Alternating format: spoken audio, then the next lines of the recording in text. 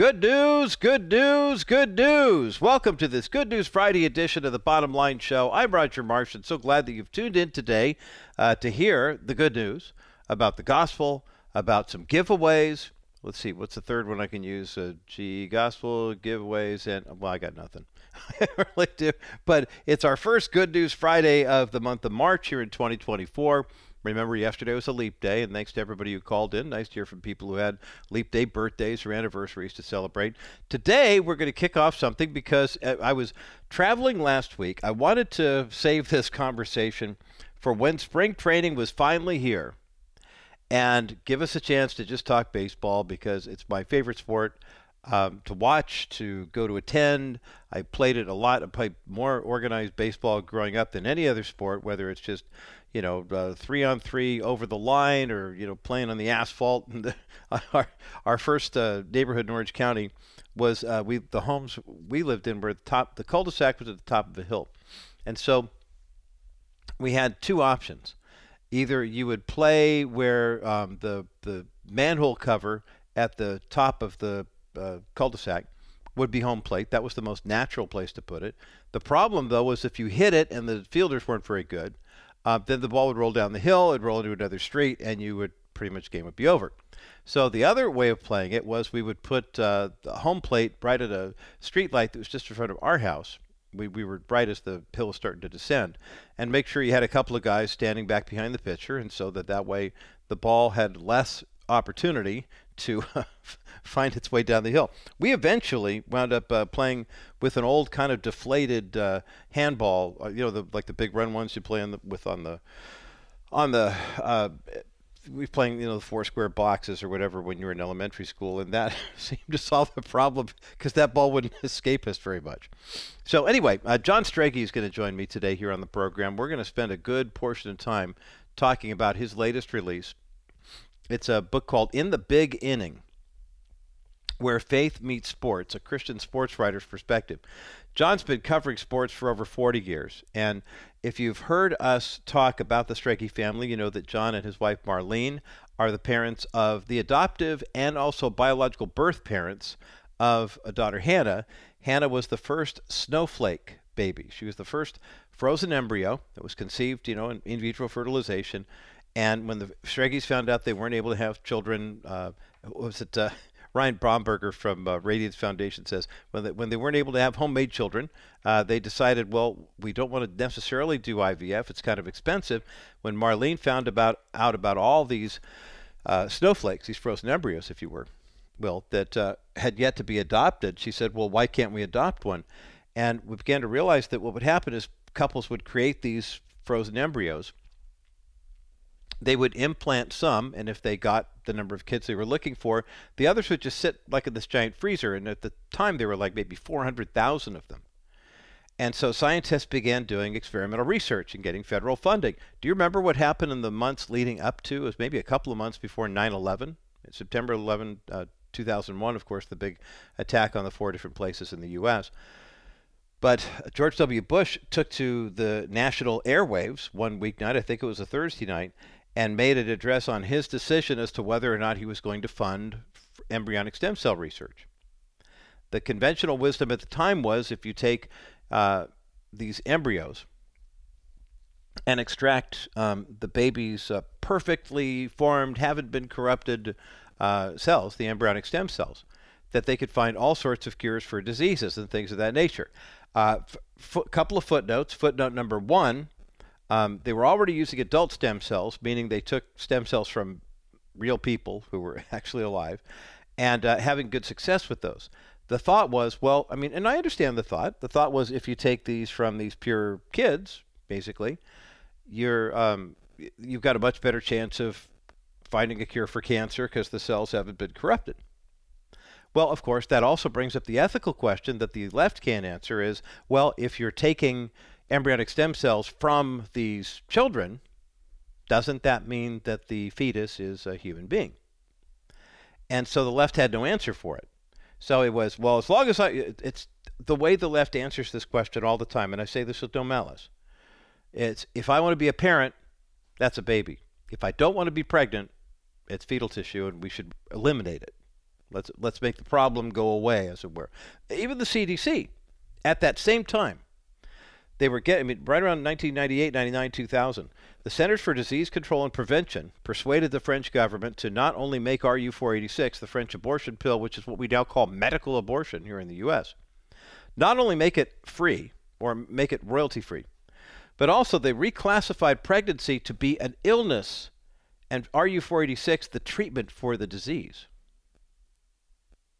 Did you know? I mean, I'm staring down the alleyway here in another couple of days. Daughter Emily is about to give birth, and daughter Kaylee is hot on her heels. I didn't know they were sick. I say somewhat tongue-in-cheek, but the CDC says both of my daughters are sick.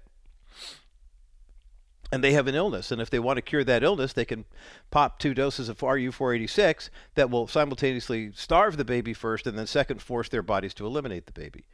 Not to be graphic, brothers and sisters, but that's what the world thinks of kids. Well, John and Marlene Strege are the parents of Hannah, who was a frozen embryo.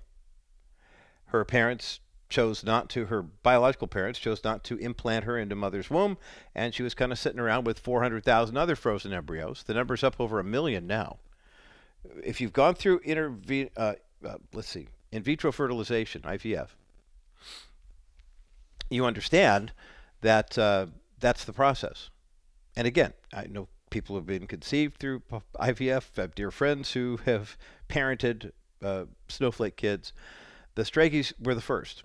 The reason you can do what you do is because you have to adopt the embryo, and then basically you implant the embryo in the mother's womb, and if the embryo takes and the process continues, then the mother gets the joy of being pregnant and going through that, or maybe the not joy, depending on how tough the pregnancy is. But then at the end of the pregnancy, you literally give birth to your adopted child. It's fascinating. Hannah just finished her master's in social work at Baylor University, and just a remarkable young woman. Well, John, in addition to that, had a wonderful career writing locally here at the Orange County Register in the sports section. He and his brother David wrote for many years, and then he went over to Golf Digest, has written 7 New York Times best-selling books. And the Good News Friday that we have today is that John has finally written the book he's always wanted to write. A couple of years ago, he reached out to me, asked me if I knew anyone who would be interested in helping him agent this thing and get it done, and met with a couple of people, and he finally decided he'd publish it on his own, and that's what he did. The book is called In the Big Inning, Where Faith Meets Sports, a Christian sports writer's perspective. Fascinating stories of people like Tim Tebow, Steph Curry, Houston Astros, now San Francisco Giants special assistant Dusty Baker. The story of the eye black under Tim Tebow, where we went from John 3:16 to, these stories are all in here, and John just meticulously curated them so well. We've got a link for the book In the Big Inning up at thebottomlineshow.com, and we have not 1, not 2, not 3, but not 4, but 5 copies of this book that we're going to give away today. It's kind of an everyone wins Friday here on the Bottom Line Show. If you're a baseball fan, even if you're not, there's sports of other stripes that are included in this book. John was a very comprehensive writer, and there's something for everyone in this book. I'll open up the phone lines now since we have 5 of these books to give away. 800-227-5278. 800-227-5278.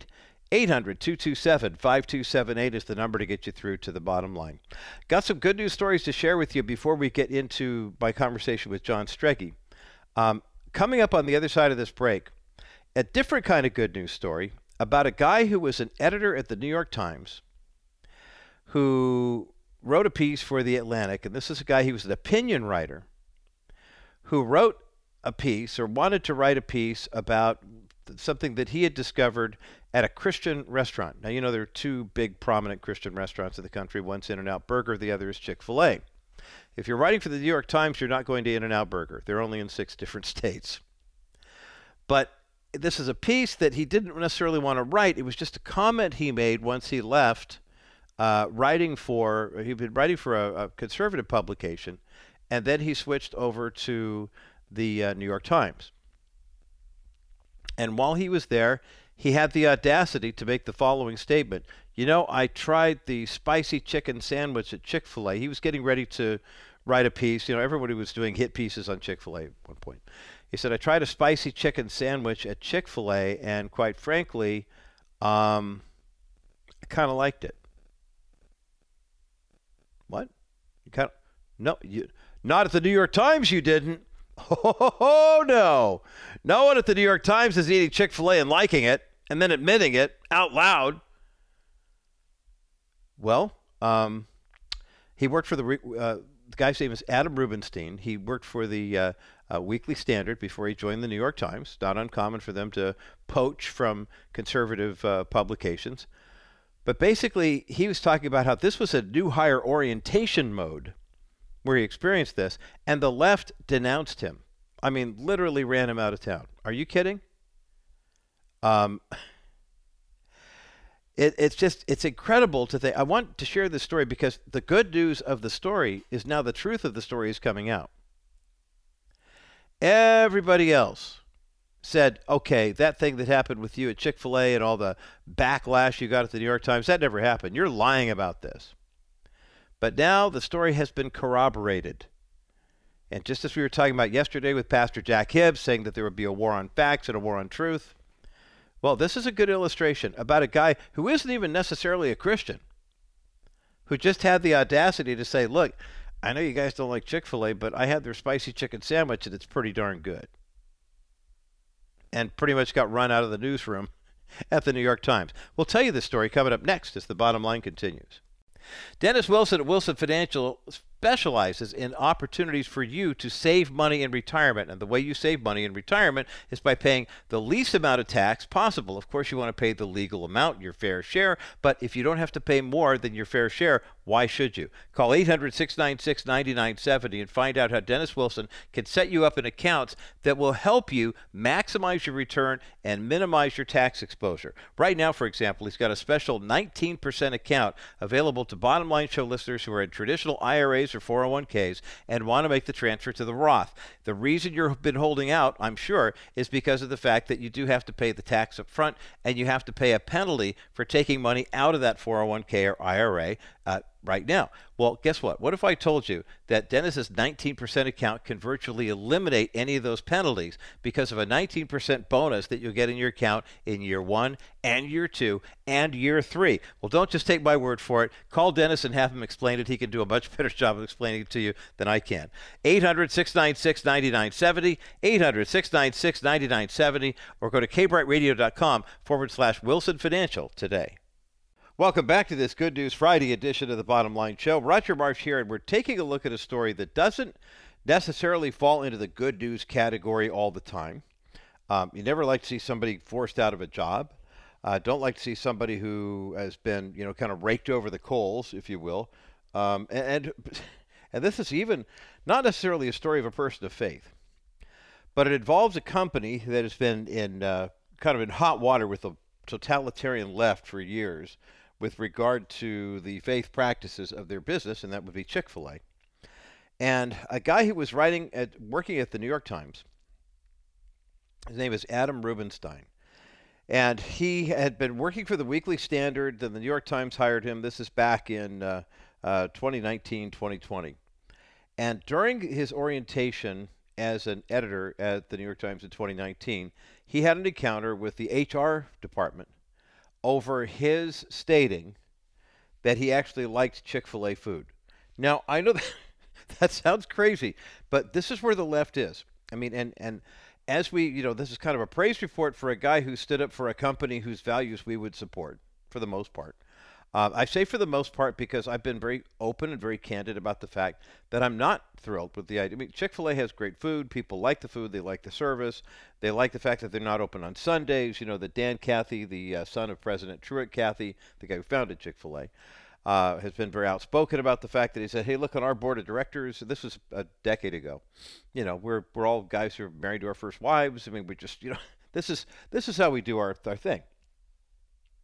But it's interesting to me how over the course of human events, the Chick-fil-A board has kind of tried to cater to people outside of, where they would typically land as far as faith values. They have a Chick-fil-A foundation that it handles, a lot of companies do this. They have there's the business, and then there's a nonprofit foundation, and the nonprofit is the one that does philanthropy.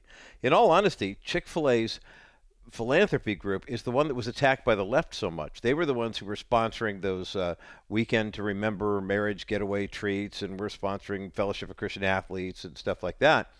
And over the course of time, Dan Cathy, rather quietly, has kept Chick-fil-A's values, at the forefront in terms of, being a Christian organization. But the foundation has gone really hard left, as far as I'm concerned. They stopped funding the Salvation Army's efforts to help homeless and transgender people and things like that. And now they're supporting some really crazy rainbow coalition. I think they were trying to appease people on both sides of the aisle. And the reality is, if a lot of Christians knew what the Chick-fil-A Foundation does, they wouldn't support Chick-fil-A, the business. I don't eat there as often as a result. I just shoot straight. I mean, be who you're going to be. But in the case of Adam Rubenstein, he gives us an opportunity. He's now been exonerated here, but he gives us an opportunity to take a look at what even leftists will do to their own. Adam Rubenstein had been a writer at the Weekly Standard, which is more of a center-right leaning publication. He got hired by the New York Times, ostensibly because they wanted to have somebody who provided a certain measure of balance. And by the time 2020 rolled around, he wound up losing his job because they wanted him to edit an opinion piece, an op-ed written by Arkansas Senator Tom Cotton during the height of the race riots, the George Floyd et al. That was happening in America. And he suggested that using military, National Guard, or whatever to keep some semblance of order was appropriate. And the New York Times didn't want him to do that. Now, when you welcome an opinion piece by somebody, that means you say, here's somebody on the left, here's somebody on the right, here's somebody on the middle, and we're publishing these so you, the reader, can look at them and make your own good judgment. But the left edits their stuff notoriously. Anybody that has an conflicting view, if they would put it, that's dangerous, needs to be squashed. And so within a year of him being hired by the New York Times, Adam Rubenstein wound up being fired, and so did Barry Weiss and a whole number of rather left, they're more liberal mindset, more likely to vote Democrat and that type of thing. But even they were like, hey, wait a minute, you're silencing free speech here. And this piece that was written, it just was published in The Atlantic. Adam Rubenstein has finally come clean with what happened in August of 2019 when he started working for the New York Times. They were at a simple orientation of new staff members. And while they were there, during the orientation for new hires, he actually said, hey, the other day, I know it sounds kind of crazy because we're not really big fans of Chick-fil-A, but I actually had one of their sandwiches. I had a spicy chicken deluxe, and I liked it. It was actually very good. Well, the staffers were all upset. They got really mad at him for saying that, and then the director of HR who was there said, oh, no, we don't eat that here. They hate gay people. And then it looked like one of those comedy sketches where they show people who, have you ever seen one of those things where the people are in a room and somebody is, they're all spouting off their totalitarian progressive mantras, and then somebody else comes in with like a Bible verse or something like that, and they all start snapping to kind of quiet them down. Everyone started doing that in the room, and he said, I wouldn't have believed it if I hadn't actually lived it myself. But here I am. I said, no, wait. I'm not talking about their politics. I'm saying I like the chicken. But at that point, the die was pretty much cast.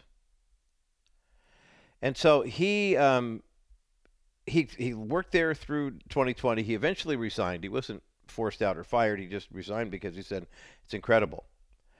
And on social media, a lot of New York Times supporters, Hannah Nicole Jones, the 1619 Project person, saying, oh, no, that never happened. Didn't happen. Michael Hobbs, another journalist, wrote, is anybody going to contact The Atlantic and ask them about the process behind publishing this egregiously fake anecdote? But it's amazing. A lot of people on the left just said this was entirely made up. Now, think about this for a moment. Have you ever been in a situation where, I understand the corporate culture. We go to a place where everybody likes In-N-Out Burger and you like Shake Shack. So you go to work there and you start talking about, well, I think the Shake Shack burgers are pretty good. And just between you and me, while I was in Nashville at the National Religious Broadcasters Convention, when I was getting on the plane flying back home from Nashville, there was a Shake Shack there, and I actually had lunch at Shake Shack. Hadn't had a Shake Shack burger in a long time. It was pretty good. It was real. It was better than In-N-Out. I know. Now you're going to come after me. I mean, the burger itself, the meat, it was so good. In-N-Out's good. But what's interesting about this piece here, though, is that there are a lot of conservatives, a lot of Christian people who are finding themselves working in secular work environments, for example, and they're wondering, hey, am I going to get canceled too? This is ridiculous. I mean, this is going on 5 years ago. Well, what's interesting, but a lot of folks started stepping up and saying, hey, wait a minute. This is, in fact, true. Journalist Jesse Singal posted on X that if Hannah Jones's theory would be true, it would need to be the case that Rubenstein not only lied about the non-existent event at the time, but somehow convinced other New York Times employees that it happened, or to lie for him. So either way, it's quite the conspiracy. Well, now that the journalist's story has been told, The Atlantic has put the piece up. We'll put it up at thebottomlineshow.com. You can read it for yourselves. I guess the good news story in this is that we're finally seeing some kind of exoneration for this guy 5 years after all this went down.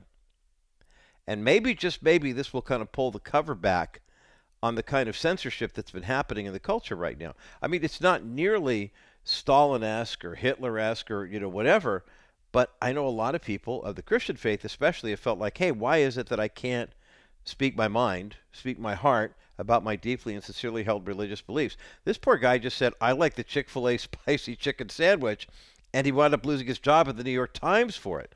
Well, we'll find out who exactly exonerated him coming up next as the bottom line continues. Personal injury attorney Stephanie Cover of Cover Law will fight for justice on your behalf. She has to fight because no insurance company will willingly pay what you've lost after an accident. When you're in an accident, you take legal action simply to be restored to where you were prior to your injuries.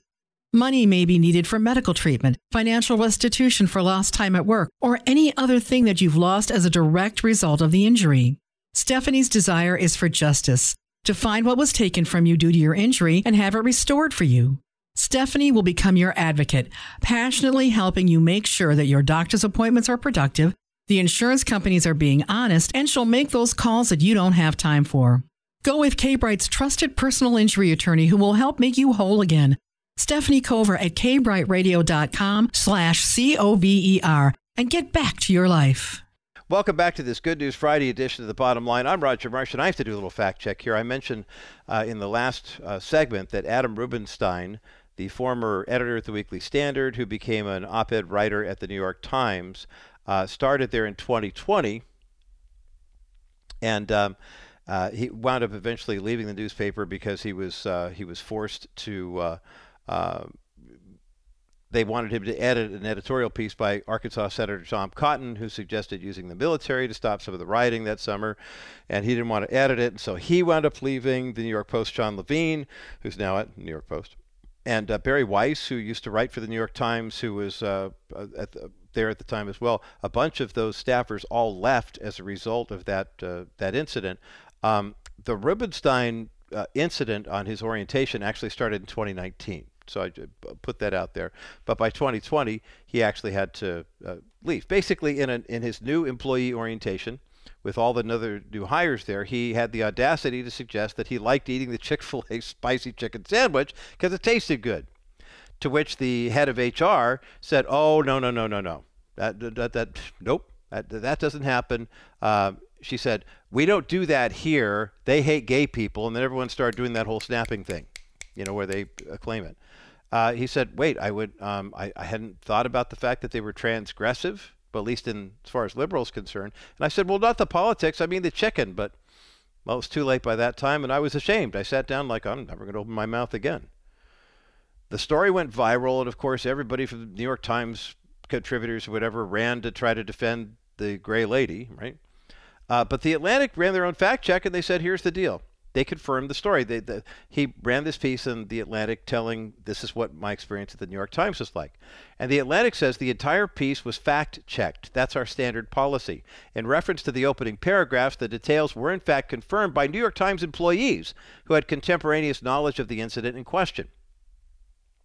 Journalist Jesse Singal posted on X that for Hannah Jones' theory to be true, it would need to be the case that Rubenstein not only lied about a non-existent event at the time, but somehow it convinced other New York Times employees that it happened, or to lie for him. Now that's quite a conspiracy. Rubenstein said, well, of course the story is true. Several other journalists then went on X and said, hey, we heard about this from him back in 2019, and that was those people who left, Barry Weiss, etc. It's interesting because then Hannah Jones posted on X, just show the fact check document.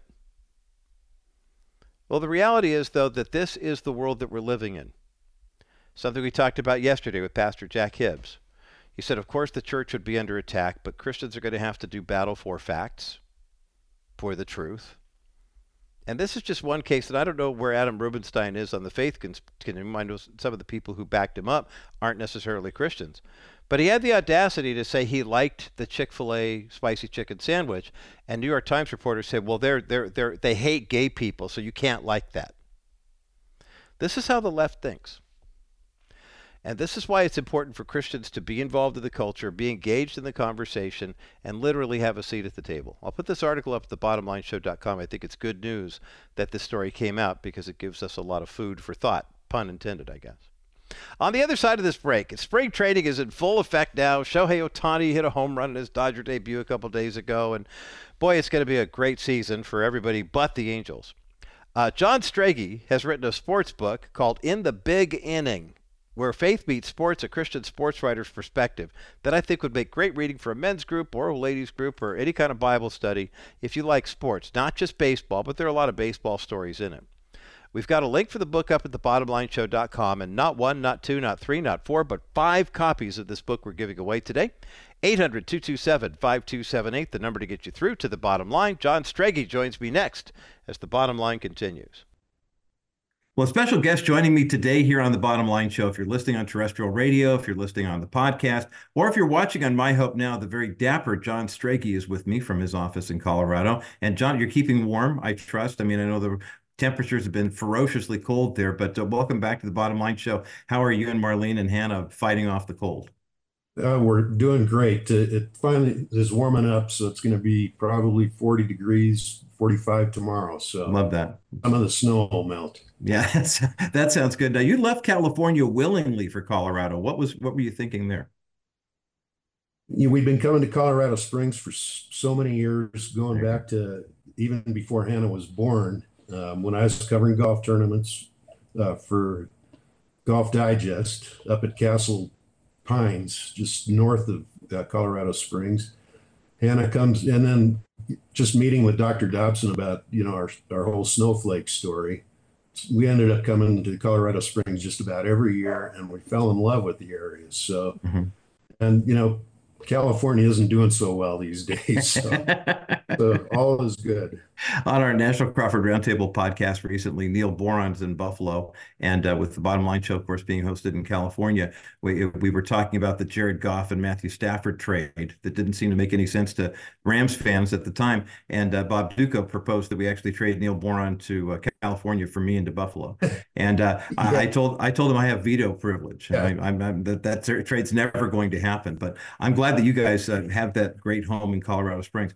I am holding up a copy, and we're going to have to reverse the screen here because I guess we're just getting used to seeing this backwards. But In the Big Inning is the brand new book by John Strege, Where Faith Meets Sports, a Christian sports writer's perspective. And John, I know we hear this a lot from artists and athletes. This is a book you always wanted to write. But you and I have talked about this for a couple of years, and I was so thrilled to see this copy show up in my mailbox when it did. Congratulations. Loved every page of this book. And thank you so much. It wins on so many different levels, the different types of sports. For our listeners who are just tuning in and don't know the John Strege sports story, can you give us a 60-second version of how you went from this goes to high school for you? You're a competitive athlete, but you always like to tell the story of sports as well. Yeah, mediocre athlete. Hey, you Sports made your got varsity team in high school. I tried to did be not. Okay, so there you go. yes. I, I got into sports writing. Well, first of all, I'm blessed. I had two Christian parents. My dad was a huge sports fan. I inherited that from him. My mom was an English major, required that we read, didn't care what we read. Mm-hmm. And I read everything sports. So Sure. I had that background and then got into in high school working for the school paper. And while in high school, heard of a job at the Whittier Daily News, Whittier, Mm. California. It's a very Mm-hmm. small newspaper, 6 days a week. And as a high school stringer and answering phones, giving out high school scores. And then graduated from high school, started college, and heard of a similar position at the LA Times. And fortunately, I was hired to do it. Ended up working all through college at the Times, 4 or 5 days a week. Uh, starting out just covering high schools, but segueing into a lot of small college sports and any sports the regular writers didn't want to do. Then Right. when uh, they they did not have a full-time opening for me, so I ended up accepting a job at the Orange County Register, and so this would have been 1978, and immediately got the Dodger beat. That was probably in over my head at that. I Wow. was so new to it, but started on the Dodgers in 1978 mid-season. Did the Dodgers 3 years, went over to the Angels, did the Angels 3 years, um, got engaged, so I wanted off baseball. It's Mm-hmm. not a good beat for a marriage because you're No. traveling so much. Right. And started doing all kinds of sports, including golf. And then I was fortunate, Tiger Woods grew up in our circulation area. So Mm-hmm. started covering him when he's probably 13 or 14 and all the way through his amateur career, ended up doing a best-selling book on him. And then in 1997, I was hired by Golf Digest, and I've been there ever since. Retired in 2020, but I still help him out almost every week on something, Yeah, just to well, keep my hand. I was going to say keep your hand in, especially if they give you a chance to go to Palm Springs and cover the LPGA or something. You're on a plane that Yeah, I don't night, do right? that so much of that anymore. So, which is okay because I did an awful lot of traveling I'll bet. in my I'll career. I'll bet a lot of people. We were having this conversation on the National Crawford Roundtable podcast recently about cults in America and how politics has kind of become a cult, or the environment has, where you just have this undying devotion. Sports used to be a place where people could have a devotion to a sport or an athlete, a team, something like that. And we saw it as healthy. And more, it seems like, John, I'd love to get your take on this. It seems like people are developing kind of an unhealthy addiction or attraction to the sports that they follow, to the point, with the gambling that happens, with the fantasy leagues and this, that, and the other thing. And you have seen sport at its purest form, where it really is inspiring, where it does motivate us. And you've met some Right. quality people. Talk about the balance. I mean, there's still athletes who are playing the game for the right reasons and doing it the right way. Yeah. I think it's more on the social media has added to the issue you're talking about, and the gambling. You can gamble, I think, in every state now, as far as I Hmm. know, without leaving your living room or your den, which is not necessarily healthy. But now you've got, on the social media side, you get Twitter or X, as it's called now, where people sound off. The language is terrible. Hmm. Uh, it's just not. I don't enjoy it too much. Let's put it Yeah. that way. Yeah. You know, Yeah. but yeah, a lot of the athletes are. You know, the game's changed. Money has changed it dramatically, but it's still there's some quality people in sports. Hmm. Fortunately, C.J. Stroud being one of them, Texans Yeah. quarterback you'd mentioned earlier. But let's talk about that, because CJ is featured in the book In the Big Inning, Where Faith Meets Sports, a Christian sports writer's perspective. You have a whole chapter on what you call the soundbite sermon, the idea that there are athletes who can share their faith and do so in a very positive way. And CJ is probably the latest example of a guy who is in prominence. His team's doing very, very well. And when people come to him, I mean, we were talking before we started our conversation here on air about the been censored by many media outlets. I love the fact that so now he's wearing, just T-shirts at press conferences that have a picture of Jesus on them or something like that. Talk about what you see in C.J. Stroud that gives you hope as a sports writer. Yeah, and I call it soundbite witnessing because it's for Christian athletes nowadays. There's so many platforms to do this, and CJ is a natural at it. After winning that game, the playoff game last weekend, NBC is interviewing him on national television. And first thing he says is, "I'd like to praise my Lord and Savior, Jesus Christ." First thing out of his mouth. Amen. And that's going, around the world. People are hearing that. And I think it's terrific. It's, it emboldens other people, to do the same thing and not be afraid to express your faith.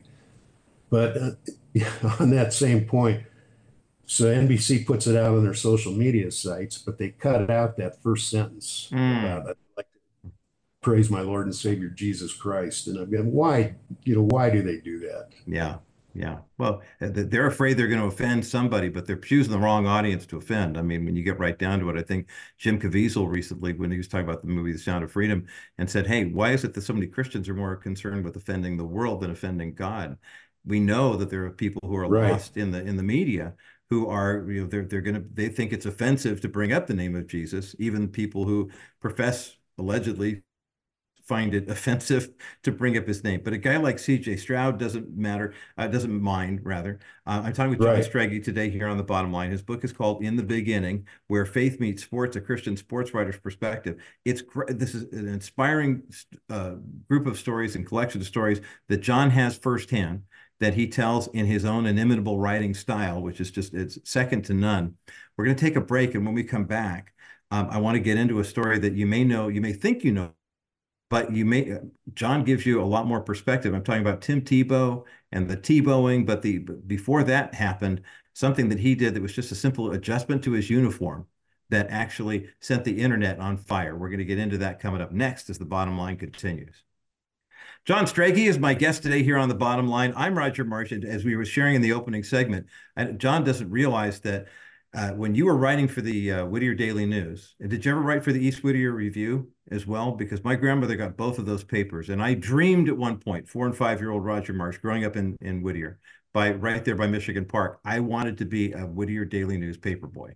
And how cool would it have been to been throwing papers with John Strage's work inside of it? And then there was the Orange County Register, and you came to the Register in what, 82? 1978. Oh, 78 for the Register. It was a Dodger beat in 78. Yeah, I was in high school then, but we just kind of kept following each other around from Whittier to Orange County, and and then into the Lutheran Church as I made my my debut into that back in the early 1990s. John's new book is called In the Big Inning. I'm going to hold it up here for our My Hope Now viewers. You can watch this whole thing on video. In the Big Inning, a sports writer, where faith meets sports, a Christian sports writer's perspective. Before the break, I mentioned there's a lot of baseball stuff in here because you were a beat writer for a number of years. And In the Beginning, of course, is one of our favorite Lutheran church jokes about how God loves baseball more than any other sport. Before the break, though, I mentioned Tim Tebow, and I know a lot of people think of Tim Tebow when he played professionally, when he took a knee, and got crucified by the people in the NFL. But prior to that, Tim did something else, as John, and you chronicle this in the book. Help us understand the story of why do athletes even wear eye black, other than the fact that it looks cool? I mean, does it really serve any purpose, that stuff, the cork they wear under their eyes? Do you know? I think I mentioned that in the book, that I'm not convinced that the eye black actually helps. But Yeah. to your point about Tebow and the story, I know where you're going with it, so I'll just pick it up from there. But it was There he started putting a Bible verse on his eye black in college at the University of Miami. And I think the first time he did it, he had Phil on one eye, Philippians, and then the Bible verse on the other side. And for the national championship game, when they got to actually Florida, I said Miami, but it was University of Florida, gets to the national championship game, he wants to change it. His coach said, "Why are you going to change it now? We've got this far, with the same verse." And he just felt called to do it, and he put John 3:16 for the national championship game. And afterwards, it was revealed 94 million people Googled John 3:16 to find out what it meant. Oh my goodness. Yeah, 94 million people. Tebow's first response was, I can't believe 94 million people hadn't heard of John 3:16. But Mm-hmm. Mm-hmm. just a simple act like that, because they had a huge television audience, but 94 million people. I mean, that's Incredible. astonishing. Yeah. Well, I mean, and it had that to impact, I don't know how many people it impacted, but it had to impact a lot of them. Yeah, well, for them to take the time to actively search it out, John Strege, you're right. And I think that this is one of the things that you write about in the book in the beginning is the idea that athletes do have this influence on the culture still, that people will look to them because their favorite sport is, like in the case of Tim Tebow, or baseball. In the case of take your pick, there are lots of Christian baseball players. And one of the things that I was not familiar with this terminology. But you were talking about the milkshake drinkers, back in the day, and the guys like Billy Martin are like, I don't want those guys. I mean, they're kind of namby-pamby. But you chronicle the story of several former baseball players in the book in the beginning who had a strong faith, and maybe it wasn't as open as in the public eye as it was, but behind the scenes, there was a lot of importance placed on the guys who were the teetotalers, if you will, as opposed to the hard carousers. Give us a couple of examples of that, if you would. Well, it was the New York Yankees. They're great dynasty teams in the 50s and 60s. Tony Kubek played shortstop. Bobby Richardson played second. They were called the Milkshake Twins because they were teetotalers. They were strong Christians. And within that, they go to, even on the road, they'd find a church to go to before games. And they always invited Mickey Mantle to go with them. Mickey Mantle was not a teetotaler. No. His liver would be happy to tell you he was not a teetotaler. Yes. That's for sure. But the story I bring up in the book, Bobby Richardson, I actually got Richardson on the phone. I think he's probably 87 years old now. And he was great. He told me that I asked him, he kept working on Mantle until Mantle's death and actually converted Mantle, brought him to Christ before he died. And so I asked Bobby, why did you work so hard on doing that? He says, because I wanted to spend eternity in heaven with my friend. And I'm going, what a great, I mean, I just love that. So, but yeah, talking about Milkshake Twins, and back then, Casey Stengel was one of them. The managers would prefer the guys who were out late drinking rather than, those who didn't drink. He thought they were better players and produced more, but I think that was a myth. Well, yeah, and you think about the Kubek example. I mean, for my generation, because his playing days were done by the time I really started paying attention to the NBC Game of the Week and things like that, and praying that my beloved California Angels would show up, but they never did because no one cared about Anaheim in the 1970s. Or maybe it was that they were trying to block out Gene Autry. I don't know. But my first memories of Tony Kubek were not as a player, but as a broadcaster. And Kurt Gowdy and Tony Kubek calling those Saturday games of the week, he had a huge influence on me. And so to read about his faith, I didn't know about that. I mean, and I'm grateful, John, that you presented that in such a way, because I know that's one of the things that you'll find. There are many, even if you are the most ardent sports fan, you're going to love this book because John knows so much with his 40 plus years in this industry, whether it be football, baseball, and you're a very astute student of the game, John, even from your nestled in the frozen tundra of Colorado now. I mean, in terms of with the internet and everything, you use it a lot more effectively. I know that you have a special place in your heart for the time that you got to know Dusty Baker when he was a player with the Dodgers, and you were on the Dodgers beat. I mean, it's funny because I always think of John Strage's edition of the Dodgers. They were a World Series contender every year. And the two extremes that you dealt with in the clubhouse were Dusty Baker and that guy that everybody loves in public, but behind the scenes, Tommy Lasorda wasn't the easiest guy to get along with. Can you Can you tell us that? First of all, let us know. I mean, I know a lot of Southern Californians. Tommy is on a shrine. I mean, he was great for baseball. He's an entertainer in front of the camera. Behind the scenes, though, you were writing about what was happening with the Dodgers, and sports writers have a different cross to bear, don't they, when they're trying to tell the truth about a team? Yes, we're not there to publicize the team, but I did not get along with Tommy Lasorda from the start, and I was partly responsible. I don't want to get into all of that now, but I was partly responsible. But in my defense, he'd like to try to bully the younger writers so that they kind of fall in place. And I didn't fall in place. And so we clashed. But I also noted in the book, though, I don't think he missed he was raised in the Catholic Church, went to Catholic school. I think he went to tried to go to mass on the road wherever they were, every weekend on the road. And I'd like to think that he's in heaven now. I mean, I think that would be great. Mm-hmm. Conversely, I got along with Dusty Baker great. Anybody who doesn't get along with Dusty, it speaks more of them than it does Dusty. One of the finest people I've dealt with in 40 plus years as a sports writer. Mm-hmm.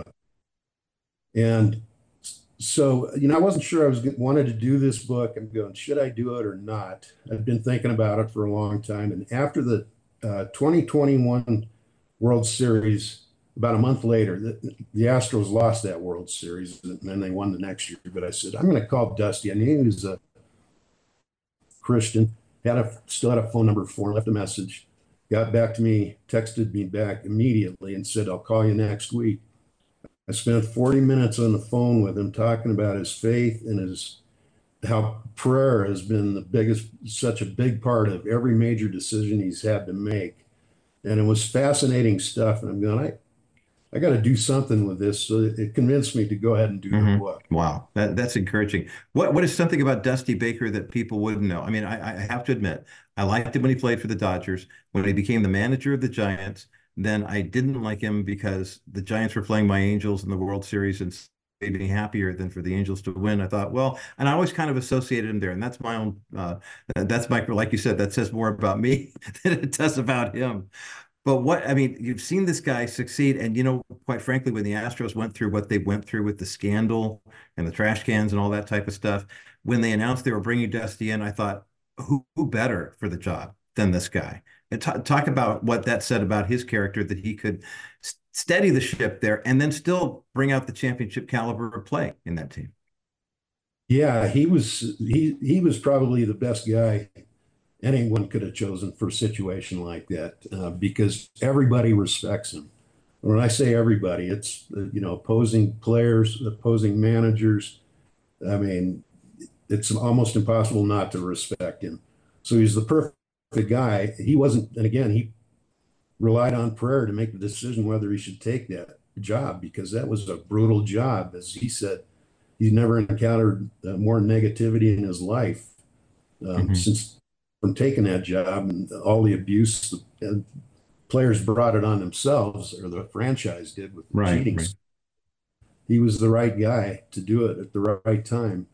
And he also said, and I've got that in the book, that felt he's had a greater influence on young people than he ever had in his life. So God led him to this job, I think. And he did a great job, won a world championship. Yeah, it's good to hear that. John Strege is with me today here on the Bottom Line. I want to camp out on that for a little bit longer on the other side of this break. His brand new book, holding it up here on camera for our My Hope Now listeners, our viewers, I'll put it on this side so you can get a better shot of the title. In the Big Inning by John Strege, where faith meets sports, a Christian sports writer's perspective. We have a link for the book up at thebottomlineshow.com. Okay, we're going to take a quick break, and when we come back, more of this conversation with John Strege about this outstanding new book about sports and faith and the intersection between the two. It's coming up next as The Bottom Line continues. Well, this is a great book. It's very inspiring, very powerful. John Strege, my guest today here on The Bottom Line.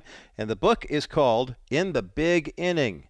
Where faith and sports intersect, or where faith meets sports, a Christian sports writer's perspective. We have not one, not two, but three copies, no, not four, but five copies of the book that we're giving away today. 800-227-5278, 800-227-5278, 800-227-5278 is the number to get you through to The Bottom Line. More of this conversation in just a moment as The Bottom Line continues. I can't say enough about Preborn, and I'm going to keep talking about them because I love what this organization stands for. Basically, what they stand for is the truth and the science, and being honest about the situation that a woman is facing when she is facing an unplanned pregnancy. Did you know this is a problem within the church? 60% of the women who have abortions in the United States do so after already having given birth at least once. 54% of the women who have abortions in the United States are church-going women. if not Bible-believing, born-again Christians. So what does that say? It tells me that we in the church need to do a better job of educating people as to what's really going on when a woman tests positive for pregnancy, as they say. Go to a preborn clinic, they'll do the pregnancy test, then they will do an ultrasound. And the ultrasound technology will show you the pictures of the child in the womb, and then they'll tell you the 3 options, not the 2 that the abortion clinics. Abortion clinics say either you're going to be a parent, that's going to be expensive and ruin your life, just have an abortion. The 3rd option is adoption, and preborn recommends adoption every single time a woman comes in with an unplanned pregnancy. 85% of the women who go to a preborn clinic and have the ultrasound choose life for their baby. You can help in this effort. Make your one-time donation to preborn today. Go to kbrightradio.com and click on the preborn banner. Welcome back to this Good News Friday edition of the Bottom Line Show. I'm Roger Marsh, and so glad you're here because it's great when we have a Good News Friday that has giveaways. And today here on the program, we're talking to award-winning author and sports writer John Strege, who's covered baseball, football, basketball, spent many years on the golf beat, as it were. His brand new book is called In the Big Inning. If you're a baseball fan, you get that. You remember the old joke, We talk about how God's favorite sport is baseball. Why? Because the Bible begins in Genesis 1:1 in the big inning instead of in the beginning. Anyway, where faith meets sports, a Christian sports writer's perspective. The book is up at thebottomlineshow.com. There are lots of great baseball stories in there too, but also Steph Curry, of course, plays for the Warriors in the NBA, Tim Tebow, the list goes on. Not 1, not 2, not 3, not 4, but 5 copies of this book we're giving away today, just because. Good for you. 800-227-5278. 800-227-5278. 800-227-5278 is the number to get you through to the bottom line. And we've got more of this conversation on the other side of this break. Sports has the ability to bring people together. We saw that in the Super Bowl that happened just a couple weeks ago. It was the largest, most watched television event in American history. 123 million people watched it worldwide on a variety of different platforms. And it's amazing how many people would watch the game and took it in from all different levels of whatever they were taking in. But at the end of the day, the great thing about sports is it gives us a chance to watch people compete, in the case of the Super Bowl or the World Series, at the highest level of competition for their sport. But it also gives us a chance to figure out what we're made of. John Wooden used to say that poise was a definition of who your character really was under pressure.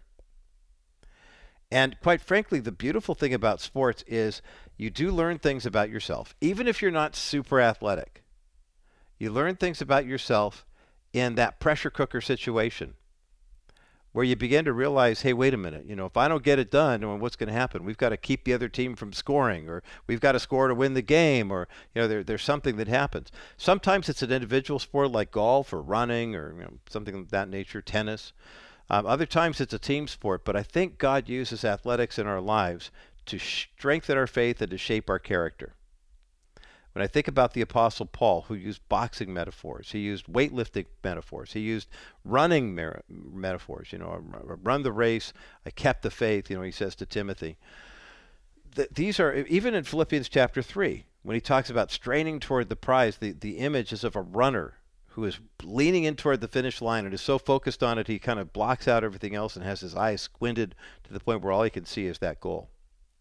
I pray that God would use sports in your world, whether you're in spectator mode now, like a lot of us are, or participant mode, to see your faith strengthened for the kingdom. That is the good news, and that's the bottom line.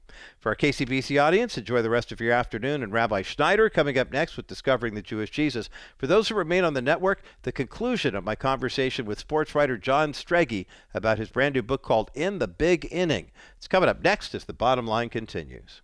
John Strege is my guest today here on The Bottom Line. I'm Roger Marsh. Can't hold this book up high enough or clear enough. In the Big Inning, written by John Strege, where faith meets sports, a Christian sports writer's perspective. John, with more than 40 years experience covering football, baseball, golf, beat writer for the Angels and Dodgers for Southern California listeners, 2 books on Tiger Woods. And it's not every day that I get a New York Times bestselling author just hanging out with us here on the Bottom Line Show. But John, you've had that distinction a couple of times. Talk about your work with Tiger real quickly, because I know that for many people, he's been a man of mystery, especially with some of the personal issues that he's been through. But oh, by the way, how many green jackets does he have? I mean, his accomplishments in the world of sports are breathtaking. I'm not trying to paint him in the Christian space per se, but as you've covered him, talk about the influence that he has had on the culture. You know, the fact that the guy can hit a golf ball like nobody else can, and done what he did. And that really does kind of bring people into this alliance with him. It's, there's an argument who's the greatest golfer of all time, and Jack Nicklaus's name usually comes up, but Tiger's got to be in the conversation. Nobody has dominated like Tiger Woods has in golf. And even, all the scandals that he's kind of gone through, he came out unfazed. I think he's a better person now for it. And he's revered even more than he was, before the scandals. But he's been great for the game. He's brought a lot of people to the game. His talent, I can't admire it enough. I mean, It's unbelievable. We've never seen anything like it, including Nicklaus. And I think Nicklaus would probably agree. It's interesting when you talk about. Oh, go ahead. I was fortunate I was going to say, and I was fortunate enough to be there at the beginning. I started covering Tiger when he's probably 14. And got to know his parents real well, because 14-year-olds don't have a lot to say. So I started working more on the parents, got to know them real well.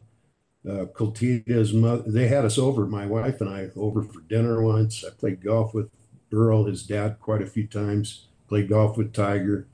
So I saw that whole development, up close, and it was remarkable. And then I wrote a book that came out a week after he won the 1997 Masters by 12 shots. And I'm going, I think this is a God thing. The timing was very good for me. Yeah, absolutely. Well, it's interesting you mentioned the God thing, because I'm sure there are some people who would say, well, I wonder if, and not to put this all on you, John Strege, but the fact that you're a man of faith, have been a deeply committed Christian your whole life, and were influencing the Woods family in terms of, like you said, hanging out. And I'm sure were you playing for quarters with Tiger, and tee shots and putts and things like that? Or, I mean, I've heard from several people that there's a good way to make a few extra bucks if you're playing golf with somebody who knows how to hustle. Yeah. But in terms of the influence that you had in the way Tiger's going, there are a lot of people who are going to look at some of the people that you profile in your book in the beginning, whether it's Dusty Baker, C.J. Stroud, Tim Tebow, and they're going to ask the question, okay, well, they have this Christian influence. Do you think that it was genuine? Because wasn't Tim Tebow using all that stuff to win a national championship or a Heisman Trophy, or even to get into the Super Bowl? And it's a kind of a delicate balance, isn't it? You've seen enough athletes who will say, I just want to thank God, and you don't really know if they mean it or not. And other guys who live that out, and they absolutely mean it. But in the case of like Tim Tebow, his professional football career was marked by nothing but hardship and heartache, after winning a Heisman Trophy. What's your take on the age-old question? Does God really care who wins the game, who wins the trophy? It's such a good question. And so I've got a chapter on that. And the reason I did is, well, first of all, I think God doesn't care who wins a game. I actually asked a lot of pastors what their thoughts were, and they agree with me. But they also say, well, God could use what happened in the game. Whether he actually cares who wins, I pointed out, well, first of all, I pointed out there's so many scoundrels in sports that excelled. Mike Tyson spent a couple of years in jail for rape, came back to win, a heavyweight championship. All the stuff Tiger has gone through. There's a litany of great athletes who were scoundrels, out of the arena. But the subject keeps coming up in sports. Sports Illustrated had the exact same headline prior to Super Bowls, about 10 years apart. Does God care who wins, the Super Bowl? And so the subject fascinated me. But everybody I talked to, no, he doesn't really care. Got better things to worry about. But I found the subject interesting. Yeah, I agree with that because I've seen so many times people of all different walks of life go through a season of what looks like adversity. And I think, okay, well, Joseph was in prison for how long before he was elevated to the position where God had him in store? And not that God wanted him in jail per se, but God was moving him toward where he was supposed to be. And Right. and so how often do you see, who was it, with Scott Norwood? He used to kick for the Bills. Yeah. And you know, you miss the field goal, lose the Super Bowl, and next thing you know, you would think, I mean, this day and age with social media, people would have run him out of town, but he had a tremendous Christian testimony. And I remember meeting Jim Kelly about a decade ago. And, you know, I thinking, okay, I don't want to ruffle this guy's feathers. I know Jim just recently was baptized, but I know he's been living as a Christian basically for the past decade. And we met in 2012 at a convention in Orlando, him and his wife and his two daughters. And I asked him about the Bills. And he said, man, and he pulled out the rings he had. And he had all four of the runner-up rings with him. And then he said, I would go to battle with these guys again in a heartbeat. And I don't know why I asked him this, but I said, but you lost. You know, you lost four times in a row. He says, no, we went to four Super Bowls. He goes, it didn't always work out that way. He said, but those guys are the finest men I ever worked with. And, you know, and I thought, oh my gosh, it gave me a whole different perspective. And John, you're nodding in agreement here that oftentimes the one who doesn't hoist the championship trophy winds up getting more of the, you know, more jewels in the crown of life, if you will. Yeah, I think that's absolutely true. And I didn't know that about Jim Kelly. I mean, I knew those four Super Bowls that they lost, which was unfortunate. But I mean, that's a great story. And him, getting baptized recently. And Mhm. uh, I got nothing to add to that. You said it so well. Well, John Strage's book is something that I highly recommend. It's called In the Big Inning, where faith meets sports, a Christian sports writer's perspective. It's up at thebottomlineshow.com. And I encourage, this is one of those ones that there are some way I say, hey, hang around and call in and we're going to give away a copy for someone to win. But this is one I want you to buy, and I want you to take it to church and use it as a Bible study, or use it, guys, use it in a men's group. Ladies, I'm sure will appreciate that too. My mom and my grandma were huge baseball fans. My grandmother would have loved this book, especially because she'd say, "Oh, that's that young fellow who used to write for the East Whittier, or no, the Whittier Daily News." She'd recognize your Yeah. name. She was big on bylines.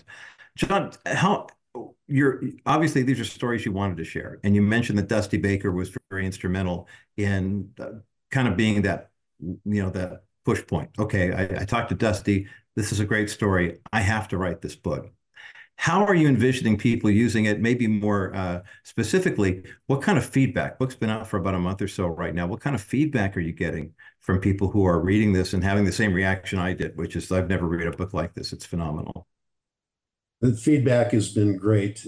But one of the takeaways, I think, people reading it, share it with your kids. If you got Christian kids, I mean, when I was a kid, I probably never talked about my faith. Probably, I shouldn't say that. When I was going to Lutheran grade schools, that was not an issue. But I get to the public high school, probably never mentioned it Mhm. out of fear of, rejection. Or these athletes are Right. setting a great example of, no, express your faith. It's fine. This is what the Lord would like you to do too. And there's so many good examples in the book about doing that, including the soundbite witnessing. Just, thank your Lord and Savior Jesus Christ first thing after a game. But I think Mhm. there's great lessons in it for kids. One of the stories that you tell, and we talked about this on the bottom line, but I think you've got a closer knowledge of this as well, is regarding a woman who played in the LPGA, 7 months pregnant. And I'd Yeah, love to, yeah, share that story with us because you've got a little bit of inside info that I didn't get. I think I read about it in Life News where they just said, "Hey, look, she's out there and she's playing, and here's this big, controversy over Roe versus Wade, and she's out there going, what? I can still do this while I'm pregnant." To share that story if you would.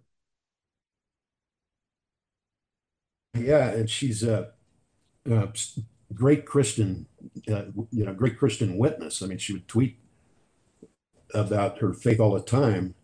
Um, there's a story, I didn't include it in my book, but I have a friend, Steve Eubanks, works for the LPGA, and he was working for another publication at the time. wrote about her in advance of the U.S. Women's Open, going to be playing in the Women's Open, 7 months pregnant. And in the story, he had a bunch of quotes from her about her faith.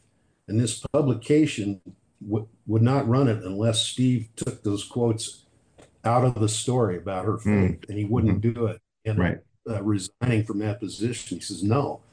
So I'm just reporting what she said, and you're going to try to edit the Christianity out of it. But she's a great Christian witness and had the baby, and we expect her back on the LPGA. I'd love to see that. And probably soon. Yeah, it's encouraging when you see women, especially, who are standing up for their faith, standing up for the sanctity of life. And it kind of puts the sports world on notice, because I think of, ESPN's really tried to elevate women's sports over the past couple of years, especially. And they'll make a big deal out of Caitlin Clark, and her NIL money and this, that, and the other thing. But there was a story involving, was it the Oklahoma State women's softball team? And you write about this in the book in the beginning, that I love. Oklahoma. The Sooner women who were championship caliber. And the videos went viral, and I thought, boy, this is probably making the PC police just sweat in their boots, because they made no bones about why they believed they were successful. Not that God is saying, yes, you're going to win the national championship, but rather to see them come together, and it worked for them. Tell that story, if you would, because some of our listeners may not be familiar with the videos. I won't get the numbers right, but they were going for their third consecutive national championship in women's softball, University of Oklahoma women. And they had a winning streak of like 61 games. Now, so it's a news conference before the start of the Women's College World Series. And it was an ESPN reporter asked, they had three other players there. They didn't know they were going to be asked this. He says, the question was something along the lines of, where do you get your joy from, when you got so much pressure to try to win another national championship, continue the winning streak. There's a lot of pressure on you. Where's the joy in it for you? And all three of these express their Christian faith. And so our joy comes from the Lord. It doesn't come from whatever happens on the softball field. All three of them. I mean, it was astonishing. And I've got their testimonies in the book. Just that chapter alone is worth reading. For what these three players said. I think, it actually went viral on the internet. So, I mean, again, and they didn't know this question was coming. And it was just it is brilliant when it's so spontaneous, because you begin to realize that there are some people who will give a testimony, air quotes, that's rather calculated. I'm talking to this crowd, so I need to. We've all been in those press conferences before where it's like, I'm at the National Religious Broadcasters Convention, so I better mention my faith. And then you get the Shannon Breams of the world, or who are just, it's a part of who they are. It's what they do. And to see these young women responding in a press conference, knowing it was going to go viral, knowing that ESPN was covering all of this, and the Disney behemoth that's behind that really is not friendly to Christian values, and they didn't care. They're just like, hey, this is where we are. This is our faith and values. I'm glad you captured that in this book in the beginning. It's one of many stories that you'll read from John Strege that as he's covered over the past 40 years. Golf, baseball, softball, you name it. John has been a beat writer. He's been a clubhouse rat, if you will, getting behind the scenes. Gives you the behind the scenes story of why these faith stories are so important. And we're talking firsthand accounts too. Actually having been in the locker room, I've been on the phone. The Bobby Richardson story, I think, is worth the price of admission. Same with Dusty Baker, Tim Tebow in the background behind the eye black. I mean, there's so many different stories, John.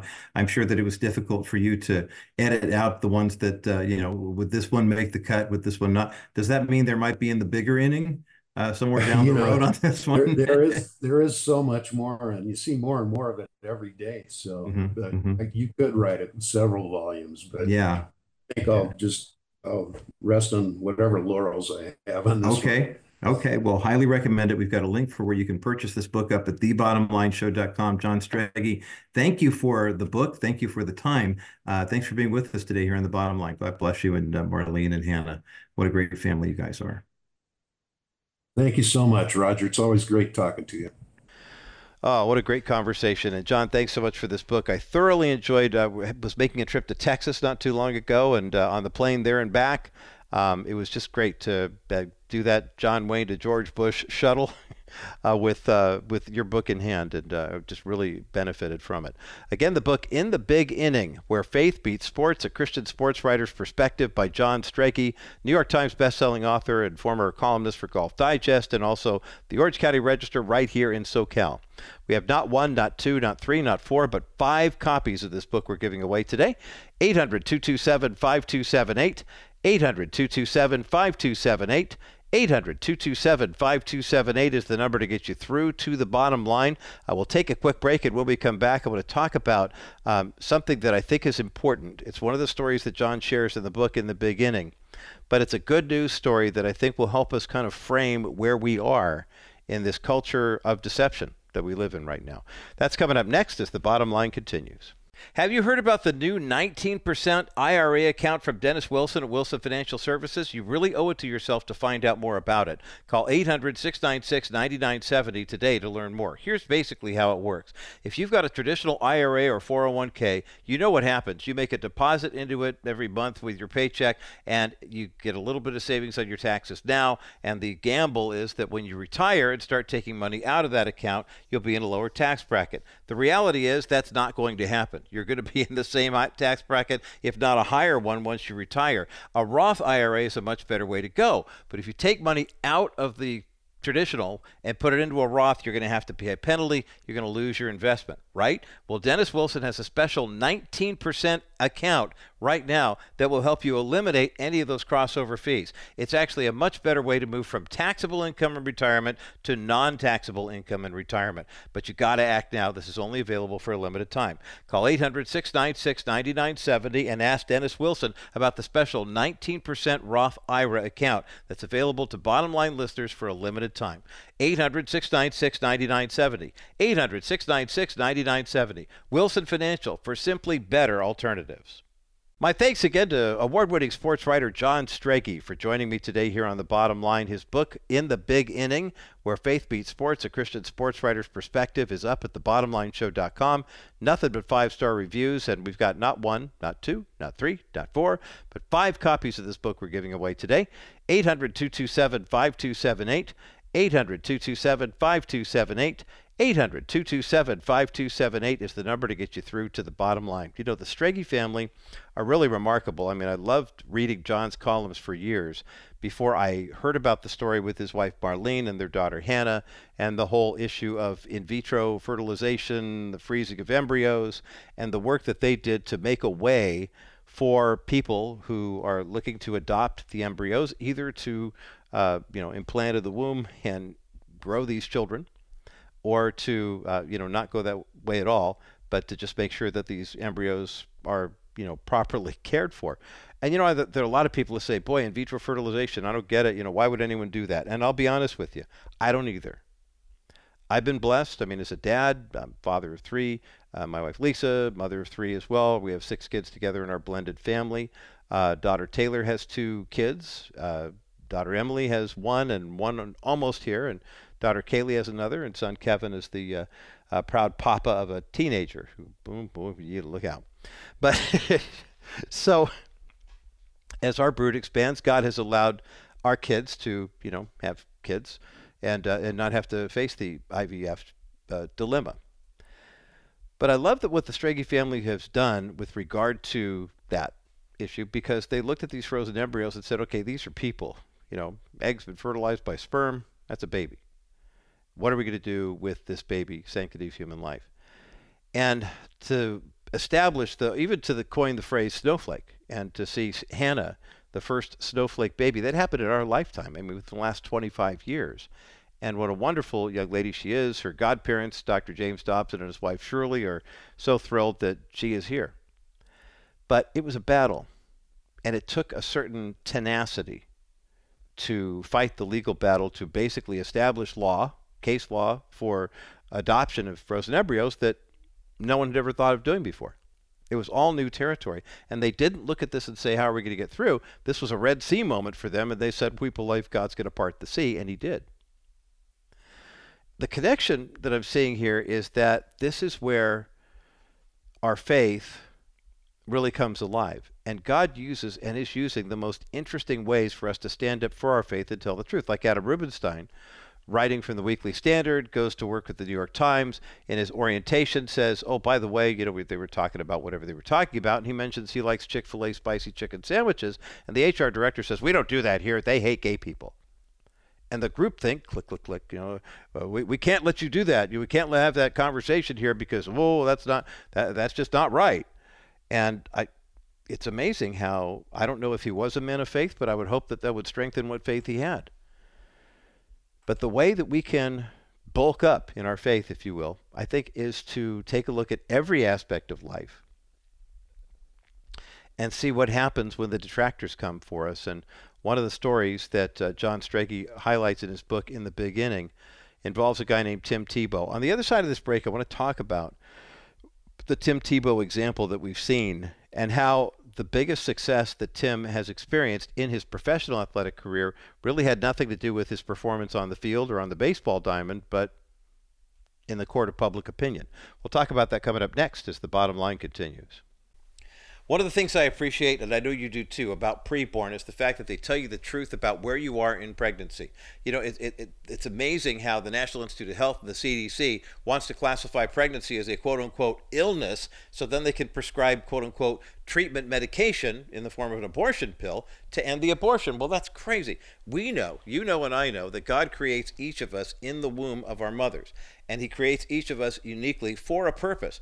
And 85% of the women who go to preborn clinics and they don't hear the propaganda from the abortion industry that says your two choices are either abortion or misery, that there are three options, and the third one involves basically choosing life for the child and releasing that child for adoption. I want to thank a couple of people for their very generous donations to Preborn. Dean in National City made a $1,400 donation.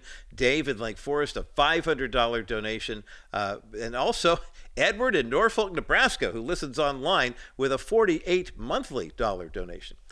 Go to kbrightradio.com. Click on the Preborn banner and make your best donation today. It's completely tax deductible. 100% of your donation goes to ultrasound technology, and we're saving lives and saving babies through Preborn. Click on kbrightradio.com, hit the Preborn banner today. My thanks again to John Strege for joining me today here on The Bottom Line and for being so generous with his time. The outstanding new book, In the Big Inning, Where Faith Meets Sports, a Christian sports writer's perspective, is up at thebottomlineshow.com. Last call if you want to get in on the drawing for not one, not two, not three, not four, but 5 copies that we have of this book, In the Big Inning. 800-227-5278, 800-227-5278. 800-227-5278, the number to get you through to the bottom line. There's a story in the book, In the Beginning, about Tim Tebow and the eye black that he wore when he played college football, knowing that there were people who were watching him and paying attention to him. And the fact that he put John 3:16 on the, it's burnt cork, I think is what it's made out of. And baseball players have used it for years, football players too. Apparently it's supposed to reflect light so that it's kind of like wearing sunglasses when you can't wear sunglasses, right? Well, now players do it because some guys just make full-blown crosses on their cheeks. It's really cool to see, whether it be football players or baseball players. Looks a little messy, but it gets the point across. But Tim was one of the first to actually write a Bible verse on his eye black. And the fact that he did that back in the day, as they say, led to millions of people going online, going on Google to search, what does John 3:16 mean? Remember that guy with the big rainbow wig who used to go to sporting events and he'd walk around just holding the sign that said John 3:16? I truly commend Tim Tebow and the rainbow wig guy for doing that. But here's how the culture has changed. Even 10 years ago, 15 years ago, a guy like Tim Tebow pulls an action like that, and people go to the website and they want to know what he's talking about. Today, I wonder how many people, if you did something like that, would even care?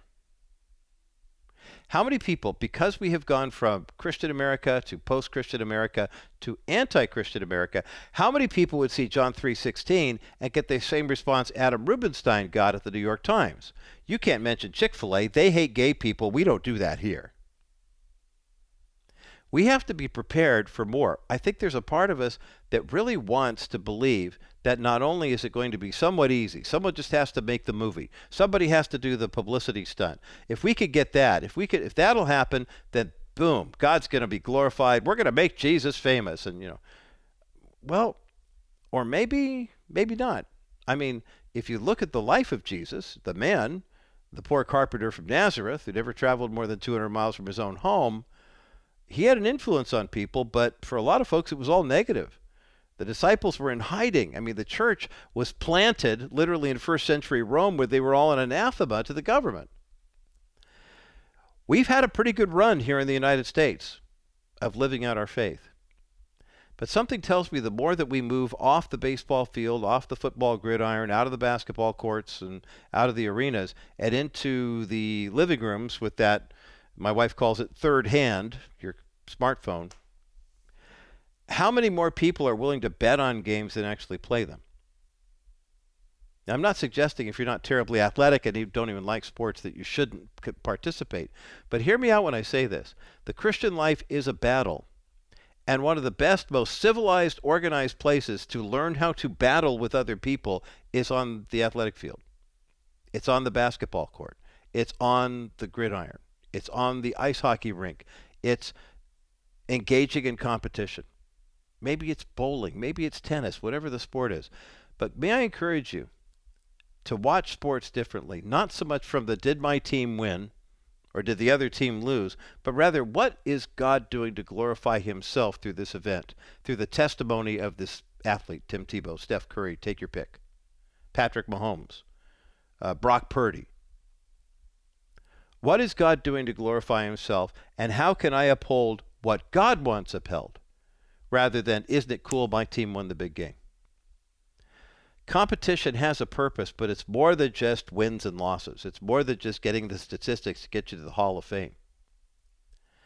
Let's use these athletic competitions to glorify the Lord and to bring people closer to him, so that when we start off in that big inning, we'll be in heaven rejoicing with the Lord. And yeah, I think there's going to be baseball there too. That's good news, and that's the bottom line.